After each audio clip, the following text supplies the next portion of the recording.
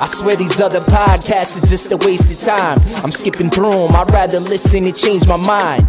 Wes and Nick always help me through my daily grind. Your favorite guys, your favorite lines, change my mind. I swear these other podcasts are just a waste of time. I'm skipping through them, I'd rather listen and change my mind. Wes and Nick always help me through my daily grind. Your favorite guys, your favorite lines, change my mind. Yeah. Welcome back to another edition of the Change My Mind podcast. I won't change my mind because I don't have to, because I'm an American. Yes, you are, and I'm Wesley Sykes, and to the other side of the ether is the slow zombie to my faster zombie. It's Mr. Nicholas J. Esquire. Probably a starved zombie for hire. No, that wasn't my best work. Well, you did it on the fly, and I'll tell you what, though, you definitely managed to insult me. I'm the slow zombie in this situation. Okay. Yeah, just let me live for once. Okay, yeah, that's fine. No, you're right. Yeah, that's fine. It's fine. It's just question is, which type of fast zombie are you? A rage virus, or are you more? Oh, what is it? They're called in in World War Z. I don't know. That's a good question. That's a good question. Maybe that's a question for another week. Yes. When we do Zombie Week on the Change My Mind podcast. How about that there? But this week we are officially back in hashtag spooky season. Wait. What's your favorite scary movie?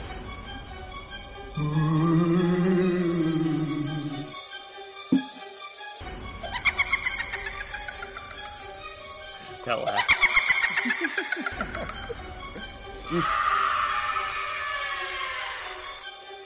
But wait, there's more.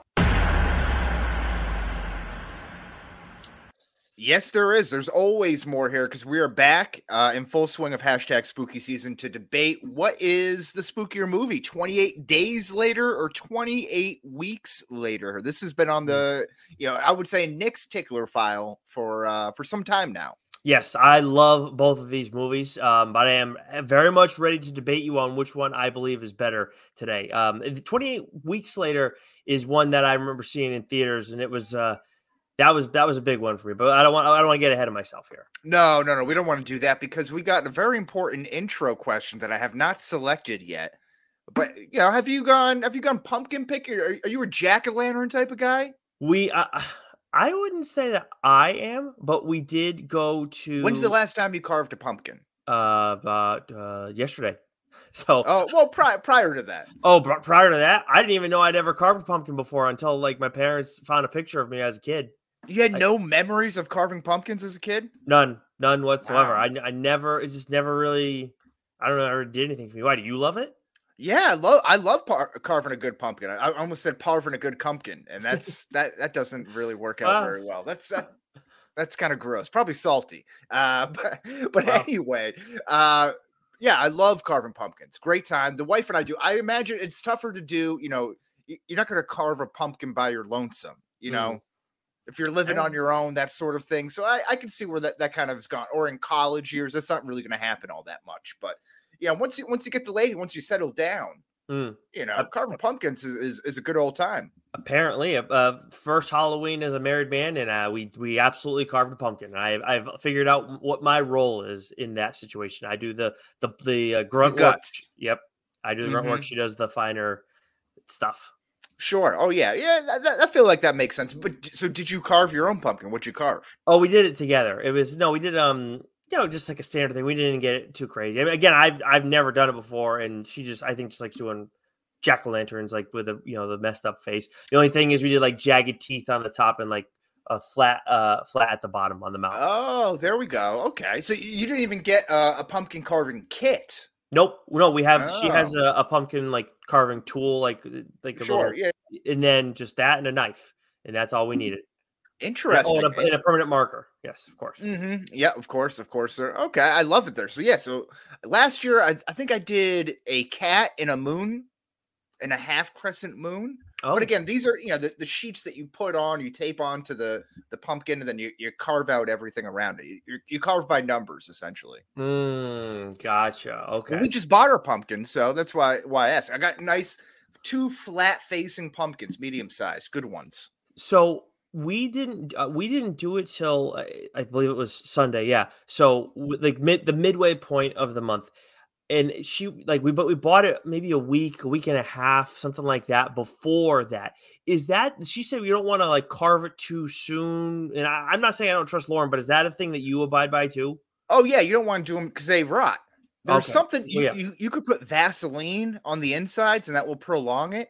Oh, But Vaseline.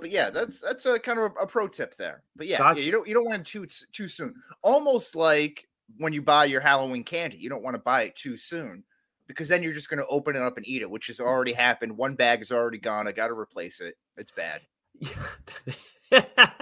Well, actually, you know what? On this note, too, I mean, you know what? No, you know what? I'll save that as an intro question for another day because I can't. I'll save it. Sorry, I'm getting ahead of myself. But do you, with the pumpkins, do you go and like roast the pumpkin seeds afterwards? Because that's a thing Lauren really likes to do, and we did that again. Yeah, I think we've done that before. I think Jules maybe has also made like pumpkin pie with it. I don't know if she's done anything with the guts. But we've definitely done pumpkin seeds. That's fun. That's a good time. No, they're awesome. She like seasoned them too. I don't know what the seasoning was, but I loved it. Yeah.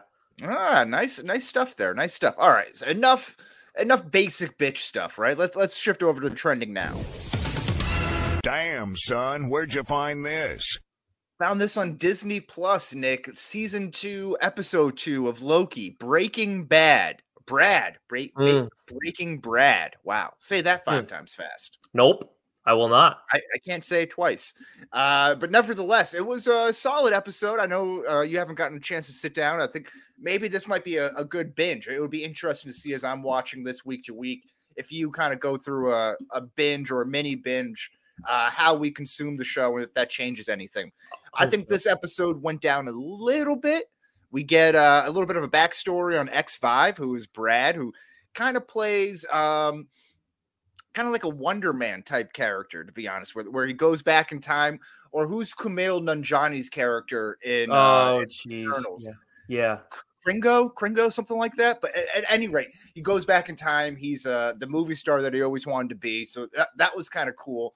And again, it's kind of nothing really makes sense yet. I'm not really sure what they're going for, but I do love every time that Owen Wilson and Tom Hiddleston are on screen together. They are really good buddy cop tandem. Now, the first episode on IMDb got like a high 8, if I'm not mistaken. I think so. Yeah. This dipped down to a 7.9. Do you think both grades are pretty spot on to this? Yeah, I think the difference is fair. You know. Okay, got it. So whether you think it's a 9 episode and whatever that disparity is, was that 6 percentage points there or whatever, 0.6 of a point. Right. I think that disparity is right. But yeah, it's not the great thing, but it's a 6-episode season, which is interesting. So, they got to do a lot in a short amount of time here. So hopefully it just picks right back up into this week, which, little spoiler, but I think this is in the trailer for the episode as well. I think we get introduced to the new Kang variant, that Victor Timely character, in episode 3. So hopefully things do pick up. Cool. Okay. But we're going to stay in the Marvel Cinematic Universe. Damn, son, where'd you find this? We're a couple of Big J journalists. There was a Big J journalist story that broke out from the Hollywood Reporter about Marvel Studios. It's centered around Daredevil Born Again, perhaps getting born again. Thank you. Scrapping a little less than half of the episodes that they already shot and going with like a complete reboot of it. After watching this, and then so much so, they're even changing their structure of how they're doing their television formatting. So, we've been saying that this has kind of been stale since Disney Plus has kind of came out. The shows haven't been maybe up to the par that we've all been expecting.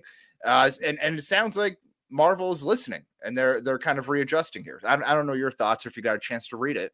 I did. Yeah. I mean, the thing with the Daredevil Born Again that like, I remember seeing like, just, how it is on Twitter, everybody loves being negative, and I sometimes it's warranted, but with this, where they're going and like stopping and trying to figure things out all over again and change their course. I get like that news is like everything gets reported so easily now, but it's just, don't we want them to do that? Like if they're realized as much as, it's wasted money and everything on Disney's end, that's not our problem. Like they're identifying the issue before it really becomes an issue for at least us. It's not ideal, but it's still like they stopped it when they needed to. I see what you're saying. Like, we get a peek behind the curtain more than we did 10, 15, 20, 30 years ago, right? So we actually hear what's going on in these like horror sets and everything. But I think the greater issue is like the biggest takeaway that I got from that story is that they didn't shoot pilots. They didn't have showrunners, which the showrunners is crazy. It's weird, but I remember people being referred to as showrunners, like Michael Waldron, for example, on Loki, or I don't know, even like Jessica Gao on She-Hulk, you know, but they even were talking about the lead director or writer for Moon Knight being fired and then getting replaced. So there was this feeling that it wasn't written driven or you know, source material driven so much as just like, this is Marvel, we're doing this Marvel's way. Everything that we do kind of comes back to Feige, and they didn't really have like that hierarchy set up for success, I guess. When I saw that bit about Moon Knight, I was like, wow, okay. Like I don't know if I like without like if I rewatched it, we could probably pinpoint exactly when it was that guy dropped off in that series. Because I read that, I was like, you know what, that doesn't entirely stun me. As much as I really did enjoy that show, I believe I gave it an 89 out of 100, because again, like the biggest thing for me is more about the character, and I wanted that to drive the majority of the series, and it did that from start to finish. There was some, you know, stuff that could have been done better, but I just think that like when you look at it and say, oh no, like the person who was kind of like the connective, the guy who was like the glue guy, I guess, and all of it wasn't there till the very end, then that makes sense.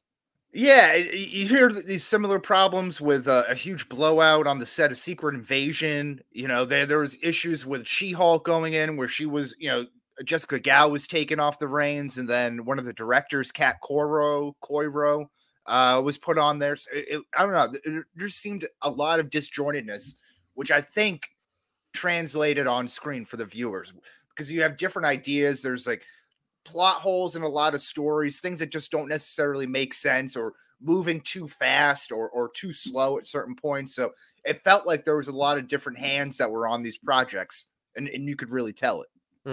And I, when it comes to the two of us, I'm definitely had less frustration with the Marvel Disney Plus shows, but there's no question that there's room for improvement across the board, but maybe a few exceptions. And I know that by and large, you can always say, oh, this could be better in some way, could be worse in other ways. But I do think that like from a Marvel standard, like to not have like showrunners, to not have, again, like that glue guy or person who's calling the shots the whole way, it just feels very strange to me. And when I hear that, as much as I generally like the Marvel Disney Plus shows, that does make sense to me. And that's disappointing that it's been that way to this point. Yeah, I mean, this is kind of a famous phrase that's around this DSG, Dork Shared Gooniverse, but we'll fix it in post. And apparently that was a phrase that was thrown around a lot there, which kind of made the, according to the article there, made the directors feel belittled, because what was their point there if they're just going to rework everything that was going to be done anyway? And the idea with not having pilots, you know, to at least kind of as like a measuring stick, as a gauge for where you're going, but to go through and create a whole series of television at $150 million or whatever it is, and then try to like patch up the holes when people are like, this doesn't make sense, I don't like this, to change the things when it gets market tested, seems completely ass backwards. And I think that was what my biggest issue was with Daredevil. Like, yes, they're, you know, catching it halfway before it reaches the finish line, but yeah, they're already pretty far in already. Yeah, in all of this to us, I don't understand how this happened. And I also genuinely don't understand how things weren't worse. Like that kind of shows like how strong some of these actors are that they have. And then also like the Marvel brand, like the characters that you're dealing with, how many, like, and you're dealing with some, like, I love Moon Knight. I enjoyed She-Hulk. Those are not like A-list characters by any stretch. And I would say probably, I don't know about maybe She-Hulk could be a B-list character, but tell you this right now, Moon Knight isn't one. So the fact that some of that we got, like the quality that we got on a lot of this stuff was still by and large like fine, not like acceptable by Marvel standards, but just in general fine, is surprising too. Yeah, it's fine. And I think that's just, again, kind of tapping into a already fixated audience, right? They're already hooked. So it's like how many, kind of like with Star Wars, right? They still get the views and that sort of thing. They still get, a decent amount of people watching, even if it's from a negative standpoint, because it is Star Wars, it is Marvel, right? Yeah. There's so much tie into that already. But and I wonder, to that end too, I wonder if part of the problem is like we don't like. I don't know how many of the people that are like, whether it's Star Wars or with Marvel, aren't like fans previously of the properties, but to some extent, I don't know why when you have people who are like the shot callers in these situations, why aren't they like, why don't they like Dave Filoni is a huge, like the biggest like Star Wars nerd that I know of that's in the business. And look at what happened with Ahsoka, and it's his baby and everything. And some of the other stuff that he's done has been awesome. So why don't we like? Why isn't that someone you kind of want to have in charge of things when you're looking for them? Yeah, I don't know. That's a good question. Assuming. I would think that someone who cares that much wouldn't allow these kinds of things to happen. I could be wrong. Maybe they aren't, but it'd be really surprising. Maybe there's other things at play here. What I thought was interesting, though, the thing about Daredevil is like what they said they're reshooting is that it was a procedural drama, and kind of like a law room kind of sort of thing, which I'm kind of here for. If it's still gritty and you still get some of the violence, I think the big issue was that Daredevil doesn't show up in his suit until like the 4th episode. So I don't know how you I don't know how you let that happen, man. Well, I think the rumor was that they kill off Foggy or who's the blonde girl?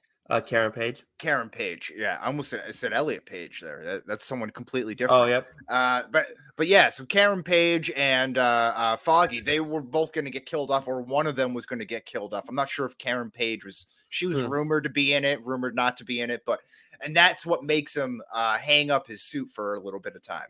So I'm like, I don't know. Yeah, that's kind of tough to not like have him show up in it in the first episode at least, and then put it on the sideline to not have it at all. Yeah, that was weird. And the article points this out too. Marvel's in this unique position where Daredevil is the first brand that they're rebirthing that was already pretty successful on its own. Yeah, it's an odd spot, and that's like the bar. I mean, the Marvel Netflix shows. Obviously, there were some that weren't great, but there were some really good ones. And Daredevil was can't miss stuff. So yeah, you can't. I missed a good portion of it, but we've had that conversation long ago there. Right. But yeah, it'll be interesting to see again. Maybe this is a big turning point for Marvel Studios. And kind of that malaise that we've been in for the last, I don't know, post Endgame. The nice thing is that people are still waiting for them to kind of flip the switch. So if this is that switching, then awesome. Let's hope so. Let's switch gears though on that note to the comic book minute and say goodbye to Twitter or X. A superb choice. Okay, so we got a lot of news from New York Comic Con this past weekend, and Joe and I will talk about it on TLDR quite a bit, but just a couple things that I did want to note. A friend of TLDR, Declan Shalvey, who's worked on a bunch of different Marvel characters as well as some stuff at Image over the past few years that we've seen. He's writing a Thundercats series for Dynamite. They got a whole bunch of new stuff coming out, I think a bunch of IPs, but Thundercats was the big one there. DC is bringing back Elseworld stories. So that's like kind of like Dark Knights of Steel, which we've talked about a lot on TLDR. On that note, Jay Kristoff is writing a Dark Knights of Steel story. And I know that name may not mean a whole lot to comic book readers, but he's like him and Tom Taylor are like buddies. They're both from Australia. They like write together, like they like in the studio, I believe is the situation. But he also wrote the Nevernight series, which Wes, I've told you before, and other people know that. That's the book that my wife first gave me to read, and I used it in our proposal. So very excited to see him delving into comics. Kid Cudi has co-written a comic book with Kyle. Interesting. Yep, with called Moon Man. It's going to be published by Image Comics. And then Tom Hardy and Scott Snyder have co-written a comic called Arcbound. We do not know who the publisher is. I don't know if they've decided, but I think it's going to be that will be announced, like who's the publisher. I would think early next year. Is this like celebrities buying tequila brands like The Rock and George Clooney and what's his name, Ryan Reynolds and everything now? It's not a unfair comparison. I just think that with those guys, it's obviously more profitable, and it's like a thing that just keeps going on and on and on. But like we've seen this, like Keanu Reeves has Berserker, Emilia Clarke has Mom, which I believe is Mother of Madness. Like in this, and it goes back even further too. So it's a thing that they do, and I think it's a way for them to kind of stretch their creative legs, and then. It's also good for a writer because it adds extra notoriety to their story. Yeah, absolutely. I like that. That's a cool little venture there. And then for comics that are coming out this week, we got Ghost Rider 19, which I actually just finished reading before our show. DC, we got Nightwing issue 107. Image Comics, we got the return of Rogue Sun, the 16th issue of that title. We got the next issue of Grimm, issue 14. And then Sirens of the City, issue 4. Those last two are Boom titles. Really been enjoying both of those. Grimm is a book that Joe talked about on the show. And for those who kind of who enjoy horror adjacent type stuff, Grimm is definitely a title that you want to check out. I read it. I've been missing out because Joe had dibs on it, and I've been loving it ever since. But speaking of horror stuff, obviously we're doing spooky stuff here on Change My Mind. We're also doing all things horror comics over on TLDR. So we got another round of horror books coming out for you. The book that I'm talking about this week has been out, I think, for 2 years now.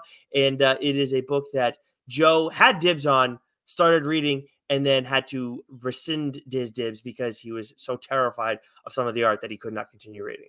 Wow, what a pussy.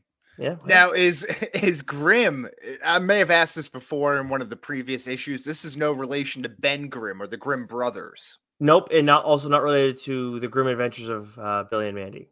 Okay, all right, Grimm on his own. I like that. Yes, but in this story there is there's not, I guess it kind of like infinite amounts of Grim Reapers. They all work for Death, who is like the ultimate Grim Reaper. So that's kind of where the story starts, and then there's a lot more from there.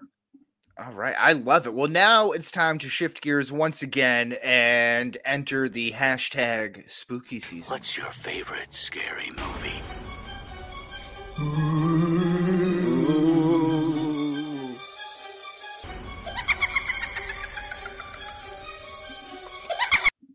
All right, that's enough of that there. But we'll get into the main segment, which is 28 days later versus 28 weeks later.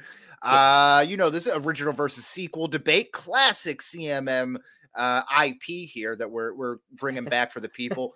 So if you're familiar with it, let's just hop right in. Let's get into the tale of the tape. 28 days later, first came out in 2002. The synopsis is 4 weeks or 28 days later, after a mysterious, incurable virus spreads throughout the UK, a handful of survivors try to find sanctuary. Pretty simple, pretty succinct. The cast and crew is directed by Danny Boyle.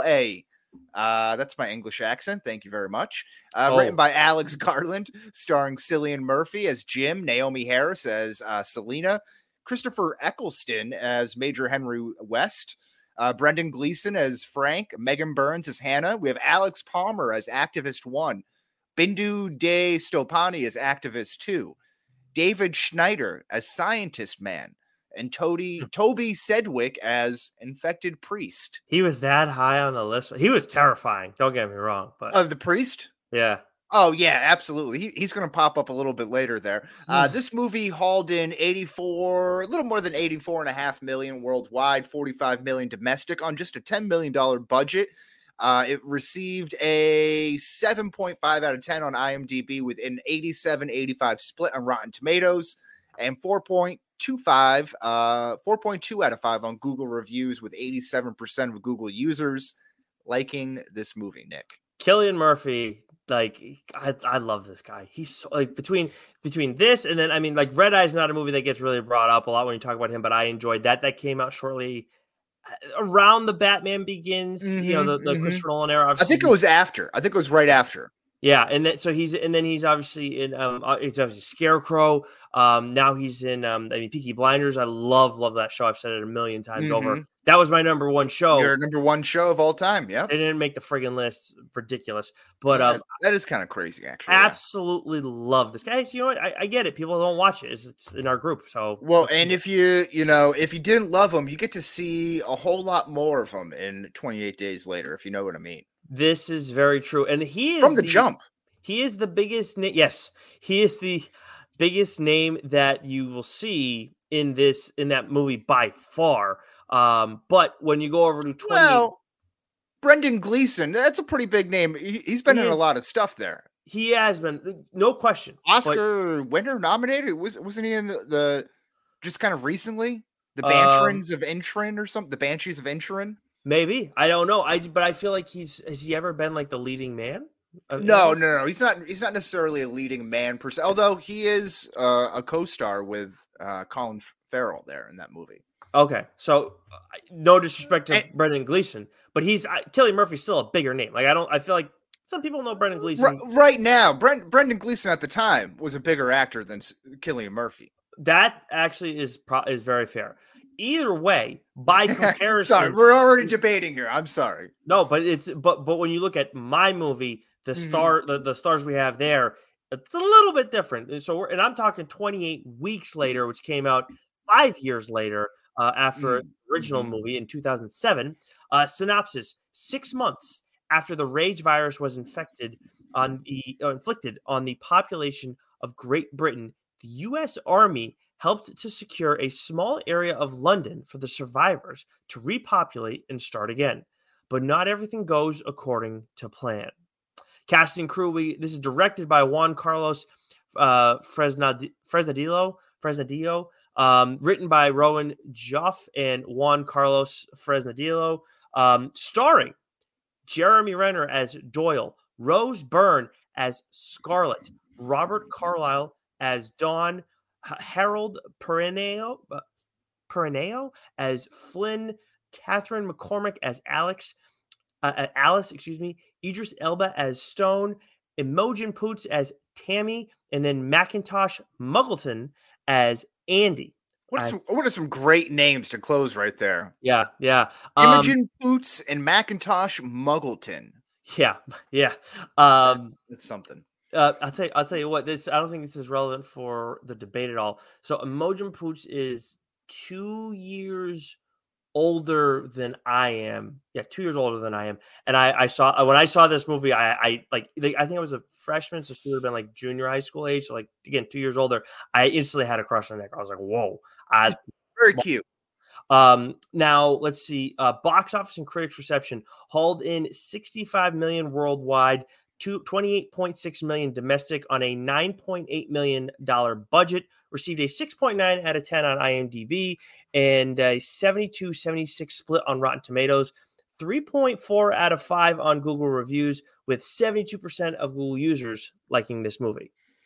All right. So as you're familiar with this, again, branded IP from the CMM podcast here, we start with an opening statement, roughly 45 seconds, and then we'll get into 6 debate questions where we'll each have 1 minute to present an argument. We'll also given the opportunity to respond in kind for 30 seconds if we'd like.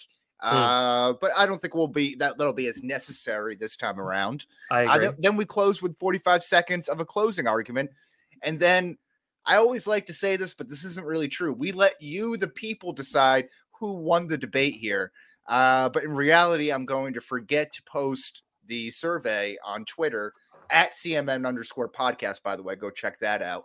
Not to vote in the poll, but just to check out all the other stuff on there.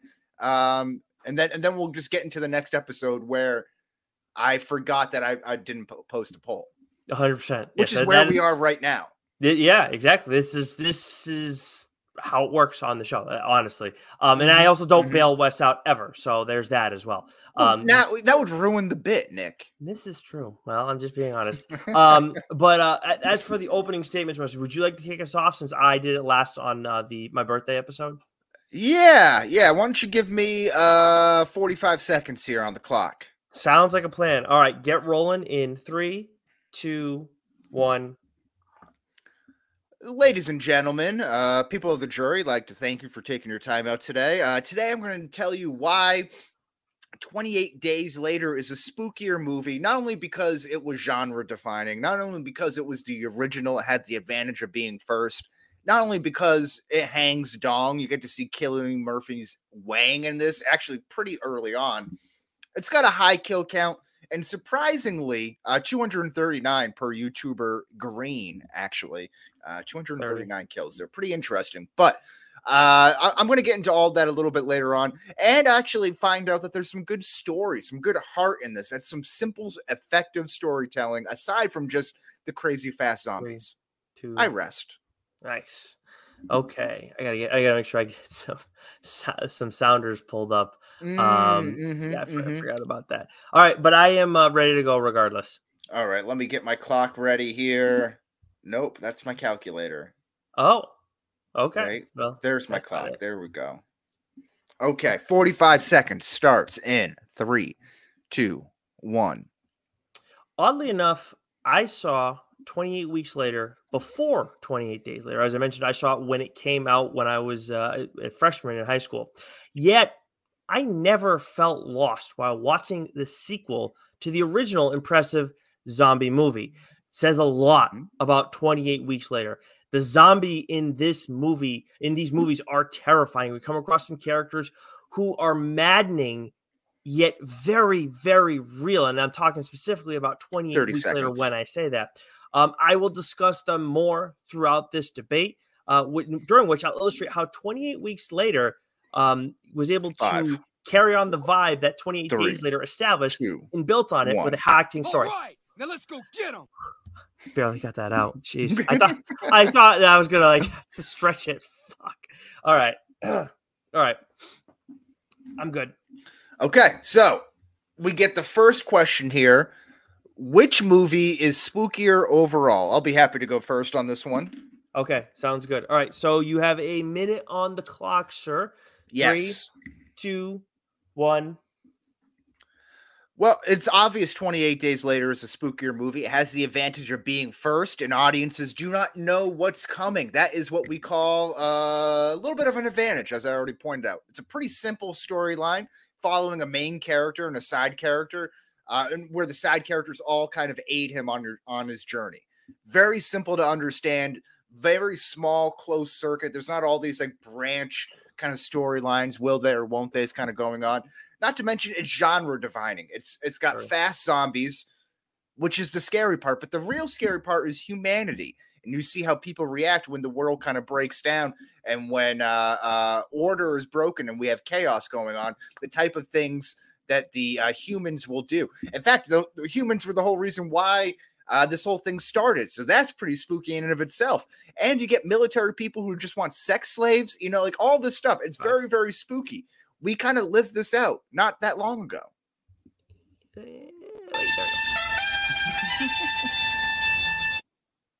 you obviously have to leave a few of those in here now. Yeah, what I should have done is gotten different zombie yells. You could have, but this is better because now we're going to use them forever. Would you like 30 seconds to retort, or would you like your full minute served up on a platter? I think a full minute will suffice on my end. Okay. Yeah. All right. Full minute. Why 28 weeks later is spookier starts right now. So I'd like to note that IMDb cites that 28 weeks later, my movie has almost double the amount of kills that 28 days later has. 182 for Wes's movie, 307 for mine. And Wes hinted on a point about, or illustrated a point about the mistakes that happen, the cause of humanity. And that's what's so important in both 28 days later and 28 weeks later.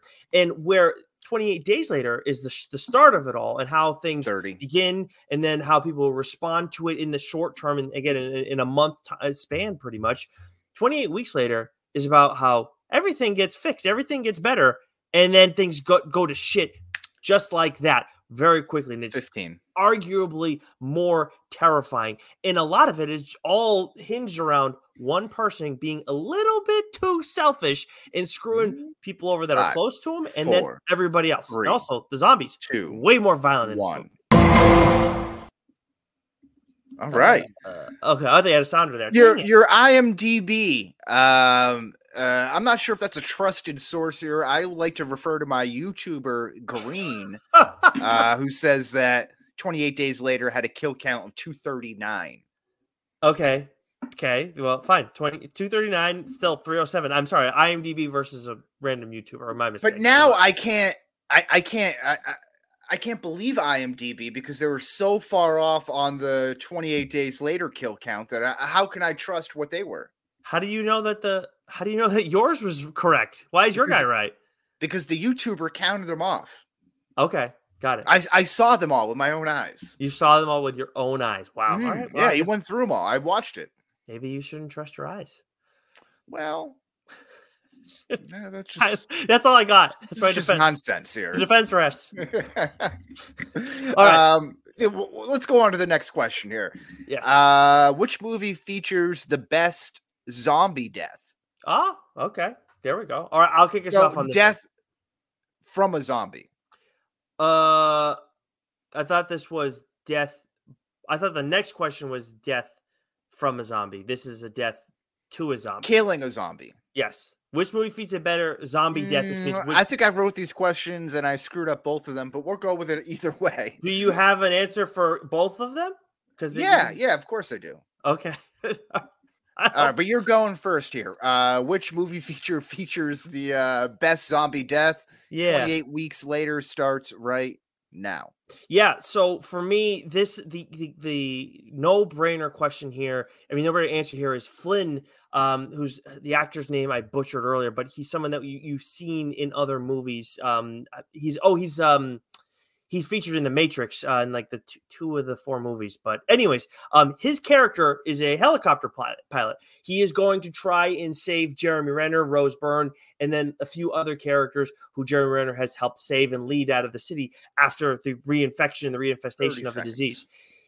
In the moment the zombies start coming on them and they're trying to figure a way to get out, they were supposed to get on the helicopter. They can't. So what does Flynn do to try and help them out? Instead of airing them out because he can't load them all at that time, he goes and chops up all the zombies with his helicopter.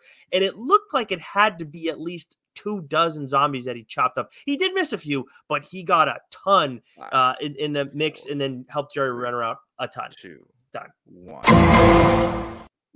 Oh, right. Wow. Classic. No, I think I got this right here. I was just misreading my notes. I think I'm correct here. I think I'm ready. I was worried for you. Yeah, it's been Don't want you to get disbarred or anything, but it could. This could be pretty damning here. Yeah. All right. So do you want 30 seconds to retort? Or do you want No. Yep. Less time the better. Okay.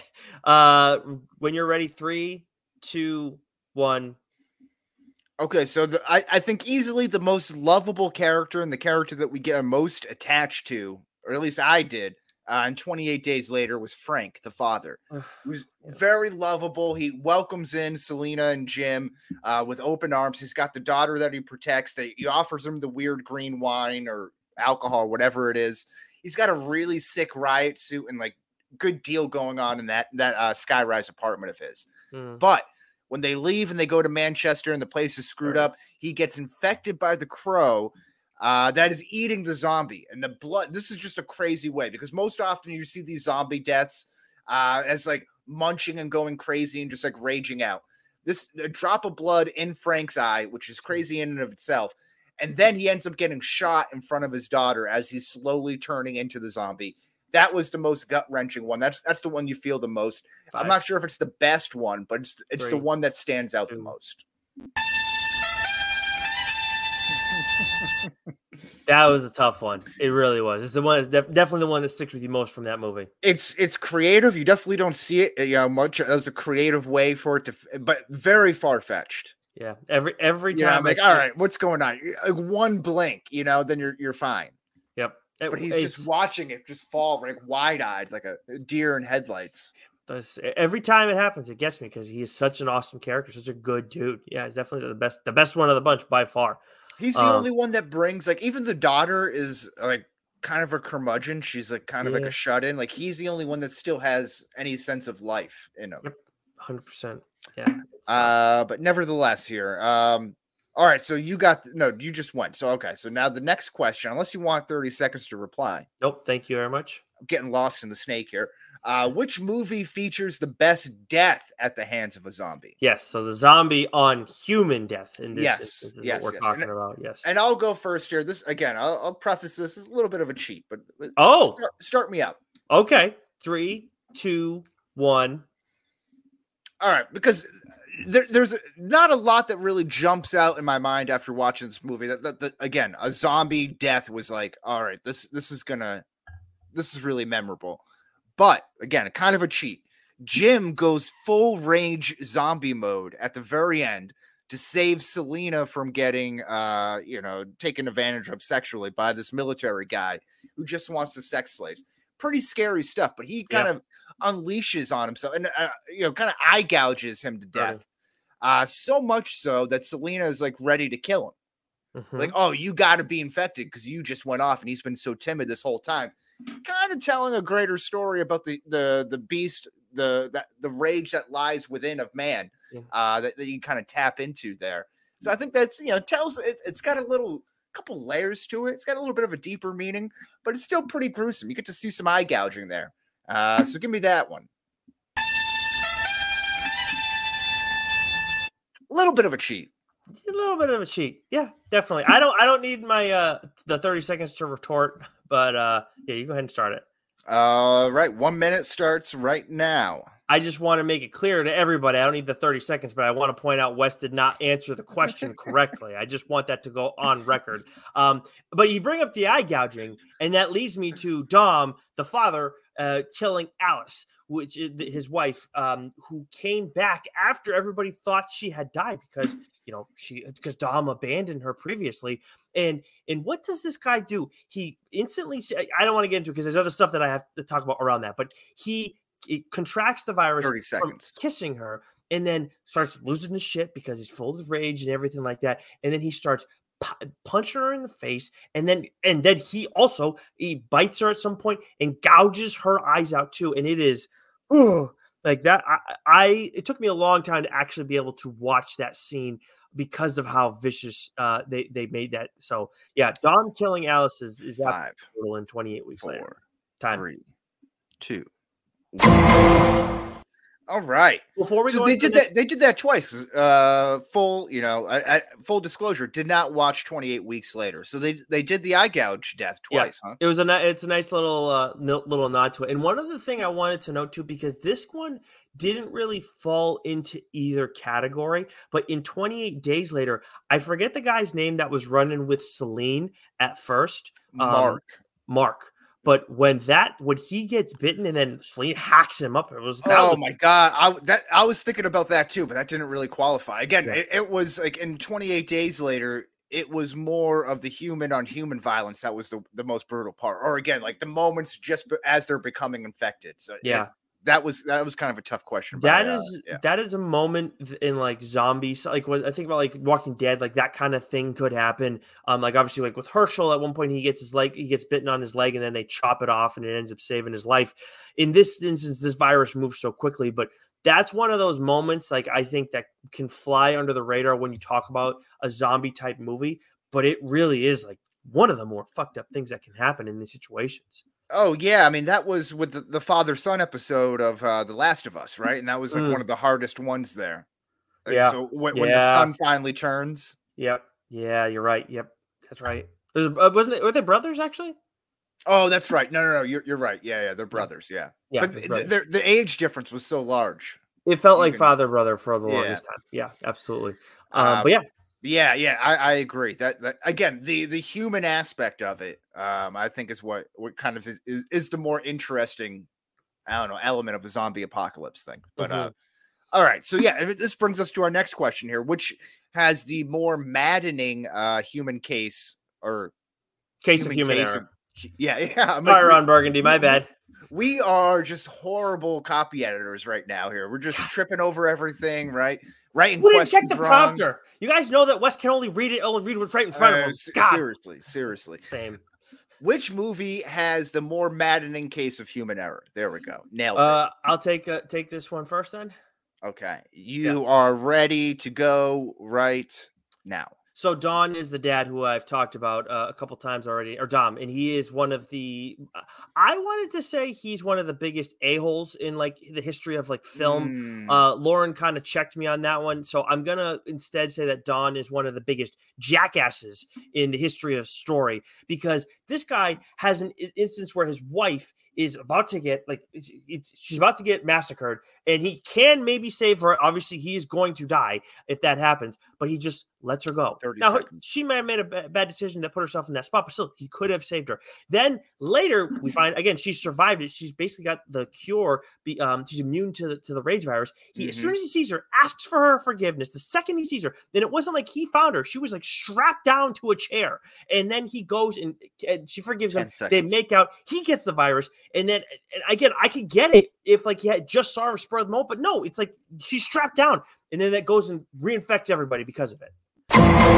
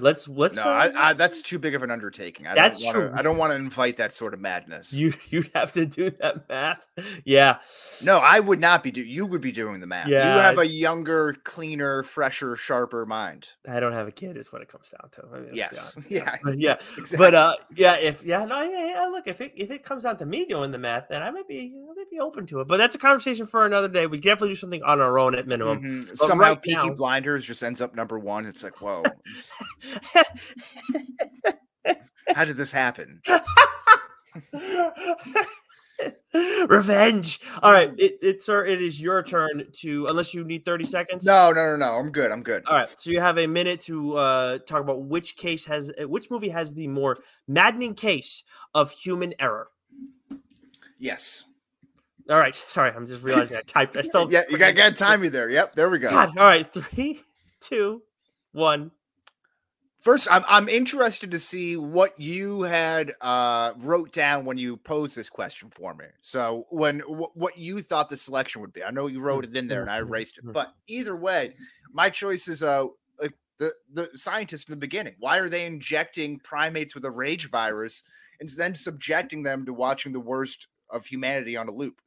That's my biggest question. Why are they doing? What are they trying to? What are they trying to gain from this? What are they trying to learn from this? How are they going to use it on Americans, or in this case, Europeans and Britons, the Britons, on the general public? So that's what I'm most interested in. We're going to see that come back a little bit later, I think. But 15. Who's overseeing this? What's going on here? That's I don't need any more time. This is stupid. Okay. Yeah, I did. This was not the one that I had, but honestly, after so the one I jotted down was it starts everything, 100%. The military having basically a pet zombie chained up. Yeah. They're former guys, and I get the logic behind it where they want to be able to study him, but you figure out pretty quickly. Like the Sergeant General, whatever it was, he said it. Why do you need to keep this guy around then? Like, you're just asking for trouble with this. Yeah, I hear you. But I think if, they don't really show it in this way, but these are trained soldiers, even though they shoot themselves at a certain point. But, they know, I would think you would feel comfortable in that situation. I don't hate that move as much. I think that kind of makes sense because even the answer that they have is just waiting until they starve off to death. That there has to be something greater, maybe that you could learn from that. And I do think too, though, I had jotted that down, and that's what I was thinking of for your movie specifically. But after I thought about it more later, I was like, you know what, though? Like, the way this whole thing starts is like a massive human error. Like, you have the animal rights activists who, I get what they're doing, but at the same time, they're dumb. Have you seen some of these climate change activists who cement their hands and then they can't get the cement off, or they super glue their hands to something and then it's like they can't get it off? Yeah. Really? Well, some people would get you would hear these crazy stories. Or again, the people who block traffic by sitting in the middle of the highway. Have the minimalist amount of my attention, zero attention when you do stuff like that. Yeah, in fact, I might actively start throwing trash out of my car at that point if that happened to me. I'm not a big fan of the people who are in the middle of traffic. Or people who throw paint or blood on people who wear fur coats and stuff like that, all the PETA crazies. PETA, PETA's really to blame here. Yeah, they're the real villains. There you go. But yes, to what you were saying though, the scientists are definitely the greatest case of human error in this one. There's no question about it. They're the ones who start this whole thing. It's so bizarre. And the lab too was so nasty. They did such a good job with that. Like making it just feel so dingy and disgusting. And the lighting was so much good about these two movies. But yeah. Anyways. Also, actually, real quick too, on your movie, from a zombie death standpoint too, I meant to mention this earlier, but this reminded me. We talk about the my instance of the maddening case of human error in your movie. The way that the general at the end of it gets yanked out of the car by his dudes. Yeah, that was really cool. That was really cool too. That was one of the few times in that a horror movie where it's oh, okay, glad someone died. Yeah, no, I'm with you on that one there. Which movie has the spookiest jump scare, Nick? This one's going to go to you first. Now, actually, start the clock in 3, 2, 1. Yeah, there's a couple different options I could have went here, but I think it's the first time Jim sees a zombie in the church. And when he goes to the church and he sees that mass burial ground there inside of everything, and then he just sees one guy just kind of sit up. He's ready to feast already. He's got a bib on, it looks like. So he's ready to go to eat. And then, of course, you get the zombie priest who's just roaming around there, which is a very clever, scary, flipping what is something that's supposed to be sacred and warmed and full of life and flipping it on its head into something that's scary and dead-like, right? I think that moment is great because it really, again, it kind of sets the tone for where the movie is going. to that point, you don't really know what's going on. He's just kind of like a last man standing sort of thing. So from there, it kind of, puts the pedal to the metal a little bit, and then kind of sets you on pace for what the movie's going to be the rest of the way. Okay. That's it.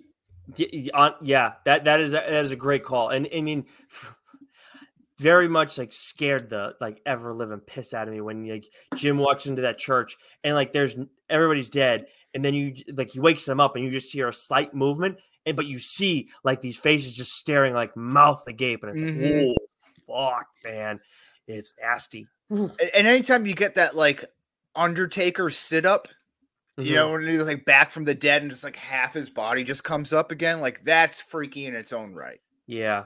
And the priest is the priest is terrifying. Yeah. Don't like that, right? Yeah. All right. So you got 1 minute here. Let me get open. Okay. 1 minute on what movie has the spookiest jump scare starting now. So mine actually comes at the tail end of 28 weeks later. So we have by the end of the movie, the only humans still alive are Flynn, the guy who's manning the helicopter. Then we have Imogen Pooch's character. We have Andy, who's the young boy. And then we have Rose Byrne's character, Scarlett. Unfortunately, this is where Scarlett meets her demise. They are trying to get into Wembley Stadium to meet Flynn at the center of the field so we can fly them out. And she's left with Jeremy Renner's gun after he has just sacrificed himself. And she's like turns on night vision because it's very dark in the stadium. She walks down. The kids end up falling down an escalator. They're fine, but she's trying to find them. She finds Imogen Pooch, and then she's like, "Okay, 10 seconds left." Then she needs to find Andy. When she does that, she turns, and then boom, it's Don. He's there, and he grabs the gun and starts beating her to death with it. But she's right into that night vision. Oof. I saw some clips of that scene. That looked very freaky there. It kind of gave me like Resident Evil vibes. Yeah. Maybe like Halo the Flood type vibes. Oh, yeah. Halo the Flood's the worst, man. The absolute freaking worst. Yeah. But yeah, no, that is a freaky part there. Doesn't Jeremy Renner like push a car and then get set on fire as he sacrifices himself? Yes, that is. Yeah. So they're like gassing like parts of London because like the zombies have like leaked out and everything, and then they're in a car, but it can't start, so he needs to push it. Otherwise, they're gonna get the car is gonna get torched by flamethrowers because there are people walking with us. So gotcha. He gets out. So he gets torched instead. Good for him. Yes. Yep. Goes down. Which is actually a precursor to him getting exploded by bombs in the Hurt Locker. I actually never seen the Hurt Locker. It comes out right after. I mean, he was Oscar nominated for. I think that won the Oscar for Best Picture. I knew what that was. I didn't know. I haven't seen it though. I can't. Okay. Oh, so there you go. Okay. But yeah, that brings us to our last one, which is a really interesting question or topic that you brought up. Pitch a third installment. It's lighthearted, we got all this death and violence going on.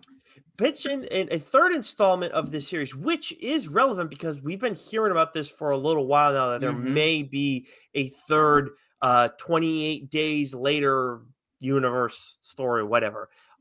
So would you like to lead us off on this? Yeah, I would. I'm ready to go. I'm excited about this one. All right. 3, 2, 1.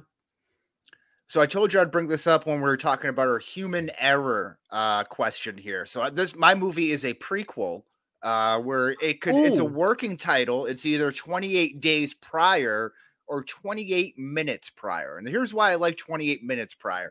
You look at the scientist group conducting the research and following the activist groups as they're thwarting the plan that leads right into 28 days later.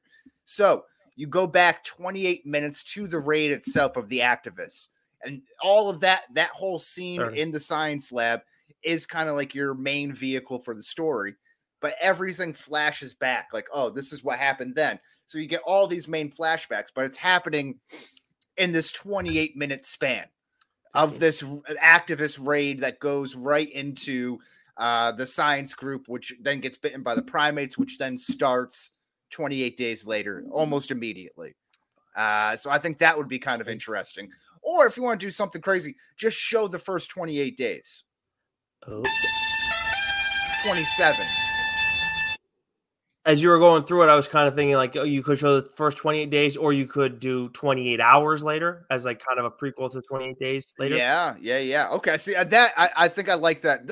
The idea of a prequel actually sounds more interesting to me than trying to do like the same thing but in a different part of the country. I think that is a really, really good idea. I'm very impressed. I did not think of that because I put myself in the box that we find ourselves in, or not the box that seems like the franchise is going forward with. So why don't you start the clock and I'll what I will say is what I liked, even though I didn't watch 28 Weeks Later, the idea of them following a completely different group. Yeah. I think agree. That would be kind of interesting too. So it's not like you have to have Cillian Murphy come back or Idris Elba or whatever. You don't have to, continue their story arcs. You just jump right in. That gives the writers, the directors, all the creatives a little bit more creative freedom to go where they want, but while 100%. Still kind of like operating in that world. Yeah, we're completely in agreement on that. You can't go and try and rehash these characters. All right. I love it then. Okay. So you got 60 seconds on the clock for your movie pitch starting right now. All right, so right now it seems like we may get a third movie, and it looks like it's going to be 28 years later, skipping the what I would think 28 months later. So that would thus be set in 20, 30, 28 years after the original outbreak, the original movie. Mine would be set in Sicily. However, it could be set in any type of European island that's not, I would take out the Azores because they're so far removed. And it couldn't be Ireland or Britain. Europe is finally ready. Wait a minute. What is it? Oh yeah. Okay. No, I'm reading. Okay. After being shut off completely from the rest of the world, other nations look to rebuild Europe, the once great continent. But when a group of survivors is discovered, Europe's supposed allies will learn the rage virus has something else in store for them. That's my pitch. Now I know I have it. Yeah. So what else? You got me hooked. What else is in store of them? By the way, so why I got confused in my first readings, because I had two ideas and I thought I was reading the first one originally. So I apologize. Gotcha. So Europe is finally ready. And what that means, so it's the rage virus is believed to have died off and everything. But in reality, it hasn't. There are survivors there, but there are also some people who have contracted the rage virus, but it lies dormant. It's evolved. So it's now changed where you have these people who are still filled with this extreme amount of rage, but they're not these mindless creatures like these other ones are. They're still fearless and aren't worried about harm, but they're not as like these zombies are kind of smart 28 days later, but they're not like as smart as humans necessarily, I would say. So they're just that step there, like that perfect crossbreed, which is going to be problematic. Interesting. And then this isn't really a horror movie so much as like a funny comedy of zombies filled with rage trying to readapt to a workplace. And it's like, oh, I got to go to HR again. You know what? That wouldn't actually be. My wife makes me fold my underwear. And that would losing it. That wouldn't be a bad idea. Wasn't what I was going for, but that wouldn't be. You could probably do something with that too. Sitting in like anger management courses, like that would be funny. Because we have what is it? The What We Do in the Shadows. There's that show. Yeah, right. Yeah. I kind of think you could do it with zombies and maybe other things too. I would like that, kind of like an Office style where they have a confessional and it's like a mockumentary. Yeah, that would be funny. Yeah, I'd watch it for sure. But yes, right, that's not too bad. I like that. You definitely got me on the pitch. Okay, good. I'm glad to hear that. Thank you. I think it's look at that. Look at the two of us come up with some good ideas. Okay. All right. So now we got 45 seconds to make a closing argument to an audience which is not going to vote on the winner. No, I shouldn't say that. You want to close it out first, or would you like to close it out? Okay. No, you close it out. Okay. 45 seconds on the clock starts now. So many times we see origin stories of characters, of larger plots, and then how things kind of evolve down the line. But it's not often that we see situations, catastrophic apocalypse type occurrences happen, and then we see see everybody come back from that, see that comeback story. only to see it crumble again. It's always redemption, and then they ride off into the sunset and things are fine. 28 weeks later takes us in a different direction while still incorporating a lot of the human error that Wes also sees in 28 days later, but it's all focused on this one guy, Don, who is honestly, for all the shit that we've said about him, he seems like a very, very real character. Not something you always see with him. That's interesting. It's interesting. You're rooting for the guy who wants to leave his wife for zombies. That's cool. That is the weirdest spin zone I've ever heard. That's what I heard. All right. 45 seconds on the clock for your final to put a pin in this entire debate, Wes. Go ahead and take us home in 3, 2, 1. Ladies and gentlemen, people of the jury, I'd like to thank you for sitting through this argument here, this discussion, this debate. But I think I've presented forth the stronger argument, which is 28 Days Later is the spookier movie. It's the original, again, has the advantage of being first, which is very important when you're doing a jump scare. It's genre defining, has fast zombies. It has a lot of death and a lot of gruesome, but it's also kind of a psychological thriller there too, with some good storylines, simple storytelling, but effective. The story around civilization crumbling around the zombie apocalypse is what I find most interesting. They did a great job of it. It was shot really cool, really interesting way as well, which I think adds to that kind of spookiness to it, with that found footage and these kind of rough jump cuts that they have. I found it to be really effective. Good on you, Danny Boyle. Good on you. 5, 4. I rest my case. All right. Look at that. Look at that. There we go. All right, so that puts an end to it. And, I may or may not put out a poll to see who won this, but I think it's safe to say that I won it because in the Peepers Court, I make the decisions here. Kind of like Cillian Murphy in The Dark Knight Rises. Look, the Peepers Court? Really? That's the Peepers. Is that what I said? That's what you said. People's Court. Sorry, I couldn't help it that time. No, I'm glad you did it. I wouldn't miss that chance if I got it.